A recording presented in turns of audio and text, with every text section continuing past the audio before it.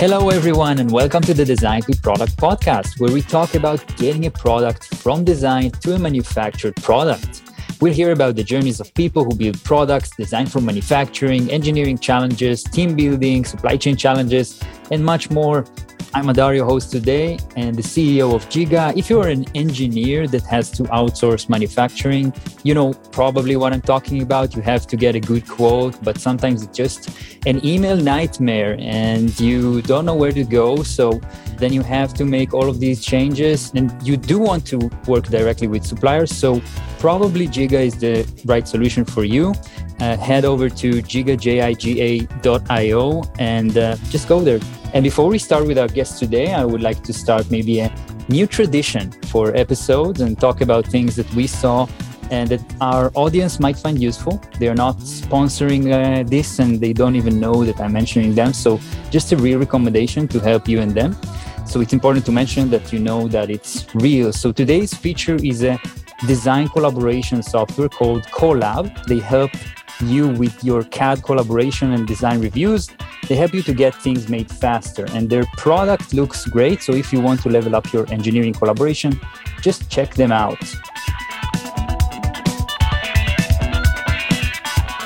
Our guest today is Eric Harding. Eric is the co-founder of Remora, a startup that built a device that captured carbon emissions on semi-trucks. And after capturing the carbon emissions from semi-trucks before they're released to the atmospheres, they have companies actually use them. So hello, Eric. Hello, Adar. How are you today? I'm great. Thanks for having me on.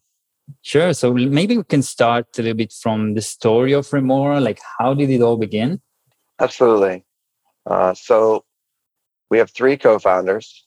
Paul was graduating college and thinking about the CO2 cliff we're about to go off, and was thinking, why aren't we capturing CO2 from vehicles? And so he was looking for information on this, and he found our other co-founder, Christina's PhD, and he read the entire PhD dissertation, calls her up, goes over the plan, comes up with a really in-depth business model, and slowly convinces her to start a company with all this PhD work that she had done. She, at this point, finished her PhD, had 2 years at the EPA designing heavy duty and medium electric vehicle testing. So she was very familiar with electrification and how bad it was going and how it wasn't really going to solve the issues for heavy duty and medium duty trucks. What do you think? Yeah, it was pretty great. And then they decided they needed somebody who had more hands-on experience with building these kinds of technologies. And so they went out and found me because I have experience with building Class 8 trucks like hydrogen electric or electric first generation vehicles. Wow, that's amazing. So actually he was probably pretty persuasive and chased after her until she agreed to start a company? Yes, I think it took a month. And I think the first call started with Christina saying, there's no way I will start a company. So yeah, he's pretty persuasive. He's good with people. He's good at understanding numbers, and he's good at making a story. So those things come together very well when you start a company. Yeah, definitely. Storytelling is one of the most important ones. And maybe let me understand the impact here. Like, what is the damage caused by carbon emissions? I mean, most people probably know that the world is heading to a sustainable world, but I guess what's the damage that's caused by semi-trucks specifically? Yeah, it's huge. I think at this point, 70% of all goods in the United States travel on a truck. So during the pandemic, when everyone was staying home and working from home, everyone thought emissions would go down, but they actually went up because we just shipped things to our house on bigger vehicles. We used more heat in our homes and a bunch of other reasons. But it just shows you that the problem isn't as simple as electrifying personal cars and getting some huge benefit. So understanding that, the US CO2 emissions, I think it's a couple percentage points, like 3 or 4%, is heavy duty trucks. Mm-hmm. And even though electric trucks have existed, like I built one that was drivable 5 years ago, there still hasn't been practically any of them on the market or sold. They've all been like pre-sold and no one's been able to deliver them. So clearly there are massive challenges with getting them on the road. Yeah, because you would imagine that electric trucks would solve that problem, right? That's what you would think. Yeah, you would think that, but it turns out they're really It's not. not that easy. They're not that great. They don't fit the need, and they have massive, massive environmental impact when you manufacture them. So Why is people, that? Like, what's the challenge? yeah. So initially, everyone was talking about how electrification was going to be such a big benefit, but they were oversimplifying the manufacturing costs for electrification. Hmm. And so now we know that lithium mining and processing is killing fish and yaks in China. We know that if we convert all vehicles on the planet to electric, we have to increase our copper mining by like 100 times what we do now. So we know now that even though CO2 won't be as dramatic, we would cause probably the next mass extinction from overmining land use and processing all these raw materials that we need for this transition.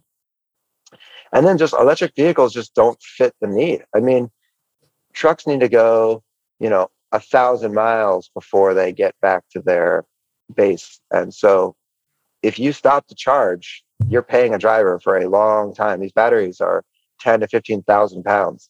They're, Right. they're not, they're not small, and no such thing as supercharging them. So it just doesn't fit the model. And then they weigh so much more. They weigh 10 to 15,000 pounds more, which is like almost twice as much as a diesel Class 8 truck. And so you have to reduce your payload. And if you reduce your Hmm. payload, then you have to drive the trip twice for every, you have 10,000 pounds or so left behind. And so then that adds up. So, And so you're paying a whole nother driver, you need a whole nother truck to meet the same need. So we're just seeing all of our customers have ruled out electrification. They just realize it's just not possible. So right. So they're when looking it for meets something else. reality, yeah. So when it meets reality, some things are not as you thought them to be, and maybe we can talk. So probably the current way of doing things is here to stay. So what you're doing is helping to reduce these carbon emissions. So let me maybe talk about what you do. What's this device like? How does it work? Yeah. So what's really exciting about us is we're integrating into our current infrastructure. So we can take a vehicle that's on the road, we can add our device to it. You don't even have to buy a new vehicle. And when the exhaust is coming out of the tailpipe, instead of it going to the atmosphere, it goes into our device. We filter out H2O, and then we filter out the CO2 into our chambers. And then we let the nitrogen, the oxygen go to the atmosphere. And so we can store just the CO2 on board, and you can just drive as much as you want for as many miles as you want. If we fill up our device, if we can store about 1,500 pounds of CO2 right now. If you fill that up, you can just keep driving until you get back to your base to offload, so it doesn't affect your daily commute. And we can offload in like under 20 minutes, so about the same amount of time as fueling. So they can offload while they fuel, so it doesn't add a whole lot of time to the driver's 120 daily. seconds or minutes? 20 minutes, yeah. 20 minutes. All right. Under 20 Mm-hmm. minutes. Got it. All right. Interesting. So you mentioned like 6,200 trees every year. Like that's amazing. Yeah, that's so we try to be very conservative with our estimates. So that's actually an underestimate. That's like using one truck for 5 days a week for one route. A lot of customers, these trucks are pretty expensive and they have a lot of value. So a lot of customers use them for 2 routes a day and use them 7 days a week. So we can double that impact. Yeah. Um, it's So it's just to pretty. clarify, like the impact of planting 6,200 trees every year, like the same environmental impact. Is that right? Yeah, so basically 6,700 trees, if they were to grow infinitely and never stop growing, which isn't exactly true, but if Mm-hmm. they were to grow infinitely, every year they need to draw in a certain amount of carbon to grow. We prevent that same amount of carbon from getting in the atmosphere. Mm-hmm. And so it's every single year we're bringing down the same amount as that many trees Interesting. So, with so each device. so we're here to talk a little bit about the challenges as well of building such a device, and probably you have a bunch. So probably like building such a light device that sits on trucks that absorbs the material. Probably it has its own unique engineering and development challenges. Can you elaborate a little bit about them? Yeah.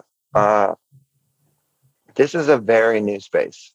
So direct air capture for CO2 has existed for roughly 50 years. So that portion is pretty well understood. But once you put it on a vehicle and you need it to be mobile, basically none of the things that are working for direct air capture work for us. So our challenge is really we have to reinvent every single process and every single component for that process. Crazy. So to give you a sense of exactly. So just to give you a sense of just how much work we've had to do, we can, for every molecule or gram or kilogram CO2 that we capture, we can do it for almost 1/4 the energy input that direct air capture gets. So we're almost, 4 times more efficient than they are. So that's just how much we've had to invent and figure out. And we've had to figure out how to do it on a vehicle, which every single component is somehow customized pretty much by us because nothing comes ready to go on a vehicle. And from what you can tell, like where were your breakthroughs? Like what did you do differently? Like how did you treat that differently than others? Like just from what you can tell us. Yeah. So I think one thing that's been really fun to do is figure out how to use waste energy on the vehicle. So the exhaust has a lot of waste heat. And so we actually figured out how to tap into that heat and make it extremely useful for us. So we don't put a lot of energy into creating tons and tons of heat. Our cycles need to change temperature in order to release CO2. They go to a higher temperature. And we basically get all of that energy for free from the exhaust. And we need to cool the exhaust before it goes into the chamber because for adsorbing the CO2, the exhaust needs to be cool. So we cool the exhaust, we get that heat out, which we needed out, and we get to use that heat for free. So it ends up working extremely well. And this is based on the research of your co-founder that discovered this chemical impact. Is that right? That's right. So yeah, Christina's PhD looked into how to very practically focus on carbon capture for vehicles and not use the same processes and temperature demands and energy demands that they use for direct air capture, especially not the same stuff they use in labs where they don't have to keep track of their energy use at all because they don't have to pay the bills for it. And we've actually, so if you read her dissertation and didn't have her on your team, you'd be probably 4 years behind where we are right now because we've been able to sit down and iterate through issues that you just couldn't have predicted prior so quickly by having her expertise. It's absolutely amazing having her, Christina, on the team to get to where we are. That's so important. And I think that you have like the three things that you need, like you as an engineer, Paul as the storyteller, I suppose, or the one who leads the business side, and Christina who leads the scientific side. So that's a great combination. How do you build a business model around what you're doing? Like who is the person or the company to pay for what you're doing? Yeah, this is all Paul's work here. So I'll paraphrase as best I can. But so a lot of companies now are making commitments to reduce their environmental footprint significantly more than any government regulation. There are lots of companies now that have gone, quoted that they're going to be near zero or zero with offsets in 10 years or 15 years. And there's no government out there requiring this. So that's pretty amazing. Like I have to give credit to these companies who are really actually putting in their time and energy into doing things a lot better than they have. And so these companies, a lot of them use trucks because I said 70% of products are on trucks. So whether it's directly or indirectly, on a truck. So like if Giga, needed to ship something, it's going to go on a truck. So any customer out there who uses trucks pretty much is interested in what we're doing. We work with companies that own the trucks, and we work with companies who pay trucking companies to move their products around. So we work with both the direct and indirect emissions. And these companies are the ones to pay for that in order to reduce their carbon emissions? That's right. Yeah. So basically any company that's looking to cut their emissions from their trucks, they're looking to do it immediately and significantly, then they're going to want to put a Remora device on the trucks that are moving their products around. Um, it's the trucking world is very interesting. A lot of times you'll have 3 or 4 different parties all coming together to get something shipped. So it's kind of a complicated relationship, but we can work with everyone and get this working. And I think it's really not a hard sell for the trucking companies, because one thing that's vastly different between us and every other new technology is that we're mostly cost neutral, because the CO2 that we're collecting on board has a lot of value. Mm-hmm. And so we can sell it to end users that permanently store it. And that helps offset the cost of the device itself. And the device adds weight to the vehicle. So it does, and it uses a little bit of energy. It uses about 3% of So the truck's let me total. stop you a little bit, because you said something interesting here. You sell that carbon emissions to end users. Like, how does that work? Your customers take that emissions from the device and sell it, and they can make money out of it. Does that how it works? Yeah. So we own the CO2. The instant that it's captured with our device, it's ours. Mm-hmm. So we actually have set up an offload network. So they pull up to, one of our offload tanks, hook up a hose. It's just like fueling, but instead of fuel going onto the vehicle, CO2 is coming off of the vehicle. Yeah. Mm-hmm. And then once the tanks can go up to about 30 tons of CO2. Once those tanks are getting pretty full, we can send a trailer out to collect all of that CO2 in the tank, and we can ship it to an end user. So one of the really great end users that we're working with and have a contract with is to make concrete with CO2, because the CO2 chemically bonds in the concrete, which makes the concrete stronger. It means they don't need other additives in the concrete. So it actually reduces how much CO2 was produced during the manufacturing of the concrete, plus it stores CO2. So it brings the CO2 footprint of the concrete way down. It's not quite neutral yet, but it's still significantly lower. Mm-hmm. And since it's a chemical bond, it's there forever. I mean, even if unless you were to bomb it like a nuclear weapon, it's there for its entire existence of the concrete, which will be, to the end of the time. But there's other uses. Companies are now making plastics out of CO2, tires, ink. Black inks are coming out of CO2. There's just so many uses for CO2, and we actually really want to. It's better to use it for products than have it in the air, right? Yeah, and it's better to use it for these products because it's permanent storage. Like, use it for dry ice or beverages, it'll go back in the atmosphere. So you're just pausing when it gets to the atmosphere instead of preventing it. And our goal is preventing. So we highly, highly focus on waste, like even if geologic storage on the ground would be included as permanent storage. Right. And let's talk a little bit about the relationships here, because working with such big companies, how do you even start? Like, how do you prototype, I guess? How do you build that process with them and convince them to put a device of a startup in a truck, right? So how did that work? Yeah, this wasn't easy initially, but now things are rolling very, very well. So we had to start with a medium. So initially, we couldn't afford to go straight to a Class 8 truck. They're very expensive. You need a special license to drive them. Insurance is more expensive, fuel, all this. So initially, we bought a Class 5 vehicle, a medium-duty truck, and we put our prototype on there. And that showed what we could do. It wasn't perfect, but it was good enough to get people to think about this solution. And then from there, and that was about the 4th or 5th month into starting the company, we demonstrated this for our investors and some of our potential customers. And that was basically what we needed. We needed to get them to think about this as being a potential for the future. And that basically flipped that switch. And so then we were able to get everyone to sign on while we were building our first Class 8 truck. We went out and bought 2 Class 8 trucks, which we couldn't put a full system on because there's so much in development simultaneously, but we would put various subsystems on to test and take off and test and take off. So we did that for about 6 to 8 months. And then one of our customers gave us their vehicles to build our full system on. And so we actually have a customer's vehicle now with our entire system installed that we're driving and testing. And they are visiting today, actually, while I'm out of town.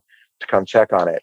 And that has been extremely helpful because I mean, no other class 8 CO2 mitigating technology is working with a customer the way we are. Like nobody else has a customer's vehicle that's already being tested. So we're really excited about this. Yeah, that sounds definitely exciting. And right, you're implementing that product in a real truck, I guess. In an engineering level, do you see any challenges? Do you have to replace parts? Do you? I don't know. I would like to hear a little bit more about like how do you operate that product, and maybe even like what kind of people would you need on your team to complete your knowledge, because it's probably a complex thing to do. Yeah. So I don't know how deep you want to go, but I think the most important thing for our team. So our team is pretty young for the most part. I think half or more of our engineers are their first year out of college, so pretty young. The one thing that's good about that is that they're very open-minded, so they can take a lot of different avenues to solve a problem simultaneously instead of getting siloed into the way things are always done, which has helped us a lot. I think one of the biggest hurdles we've had is we don't really want to figure out how to build and design like a CO2 compressor. And CO2 compressors already exist. You know, there's a bunch out there for stationary carbon capture. There's people out there selling CO2 for getting CO2 in a bunch of different ways and selling them. And, you know, they're getting in our beverages, dry ice. There's already a market for it. So clearly there's compressors on the market. The issue was they were either way too big, way too small, and absolutely none of them were designed for a vehicle. So we had to convince a compressor company that had something that was almost the right size, but not quite, to sell us one, let us strip it down and rebuild it the way we need it to be built. And they're like, well, warranties and da-da-da. We're like, okay, no warranties. Got it. We're like, we'll pay up front. Got it. We're not going to, you know, like if it goes poorly, we will not tell anybody that your product doesn't work. Like, you know what I mean? Like, it's all like, you know, we have to like really like with break gloves, things like, in order to start making them again, remaking them in the way that you want. Exactly. So we would buy a $50,000 compressor and strip $40,000 of parts off it and get to the base unit that's all we needed. And then find our own motors, our own wiring, our own sensors, our own, and then we wrote our own software logic. Like we did everything ourselves to hit this compressor that actually works on a vehicle and we can drive with today. And we did that for almost every single component. That's awesome. Yeah, Eric, that's really exciting, and I really wish you luck. Probably will host you in the future. Will you have your device on thousands of trucks? So thank you for being us today. It was really great. Yeah, I appreciate it. Thanks so much. And you listened to Design to Product. Thank you for being with us today, listeners. If you enjoyed this episode, please follow us on your favorite podcasting channel. Just click follow, and we share episodes every week. And give us a nice rating as well. We are Design to Product by Giga. Thank you so much for being with us today, and have a great day.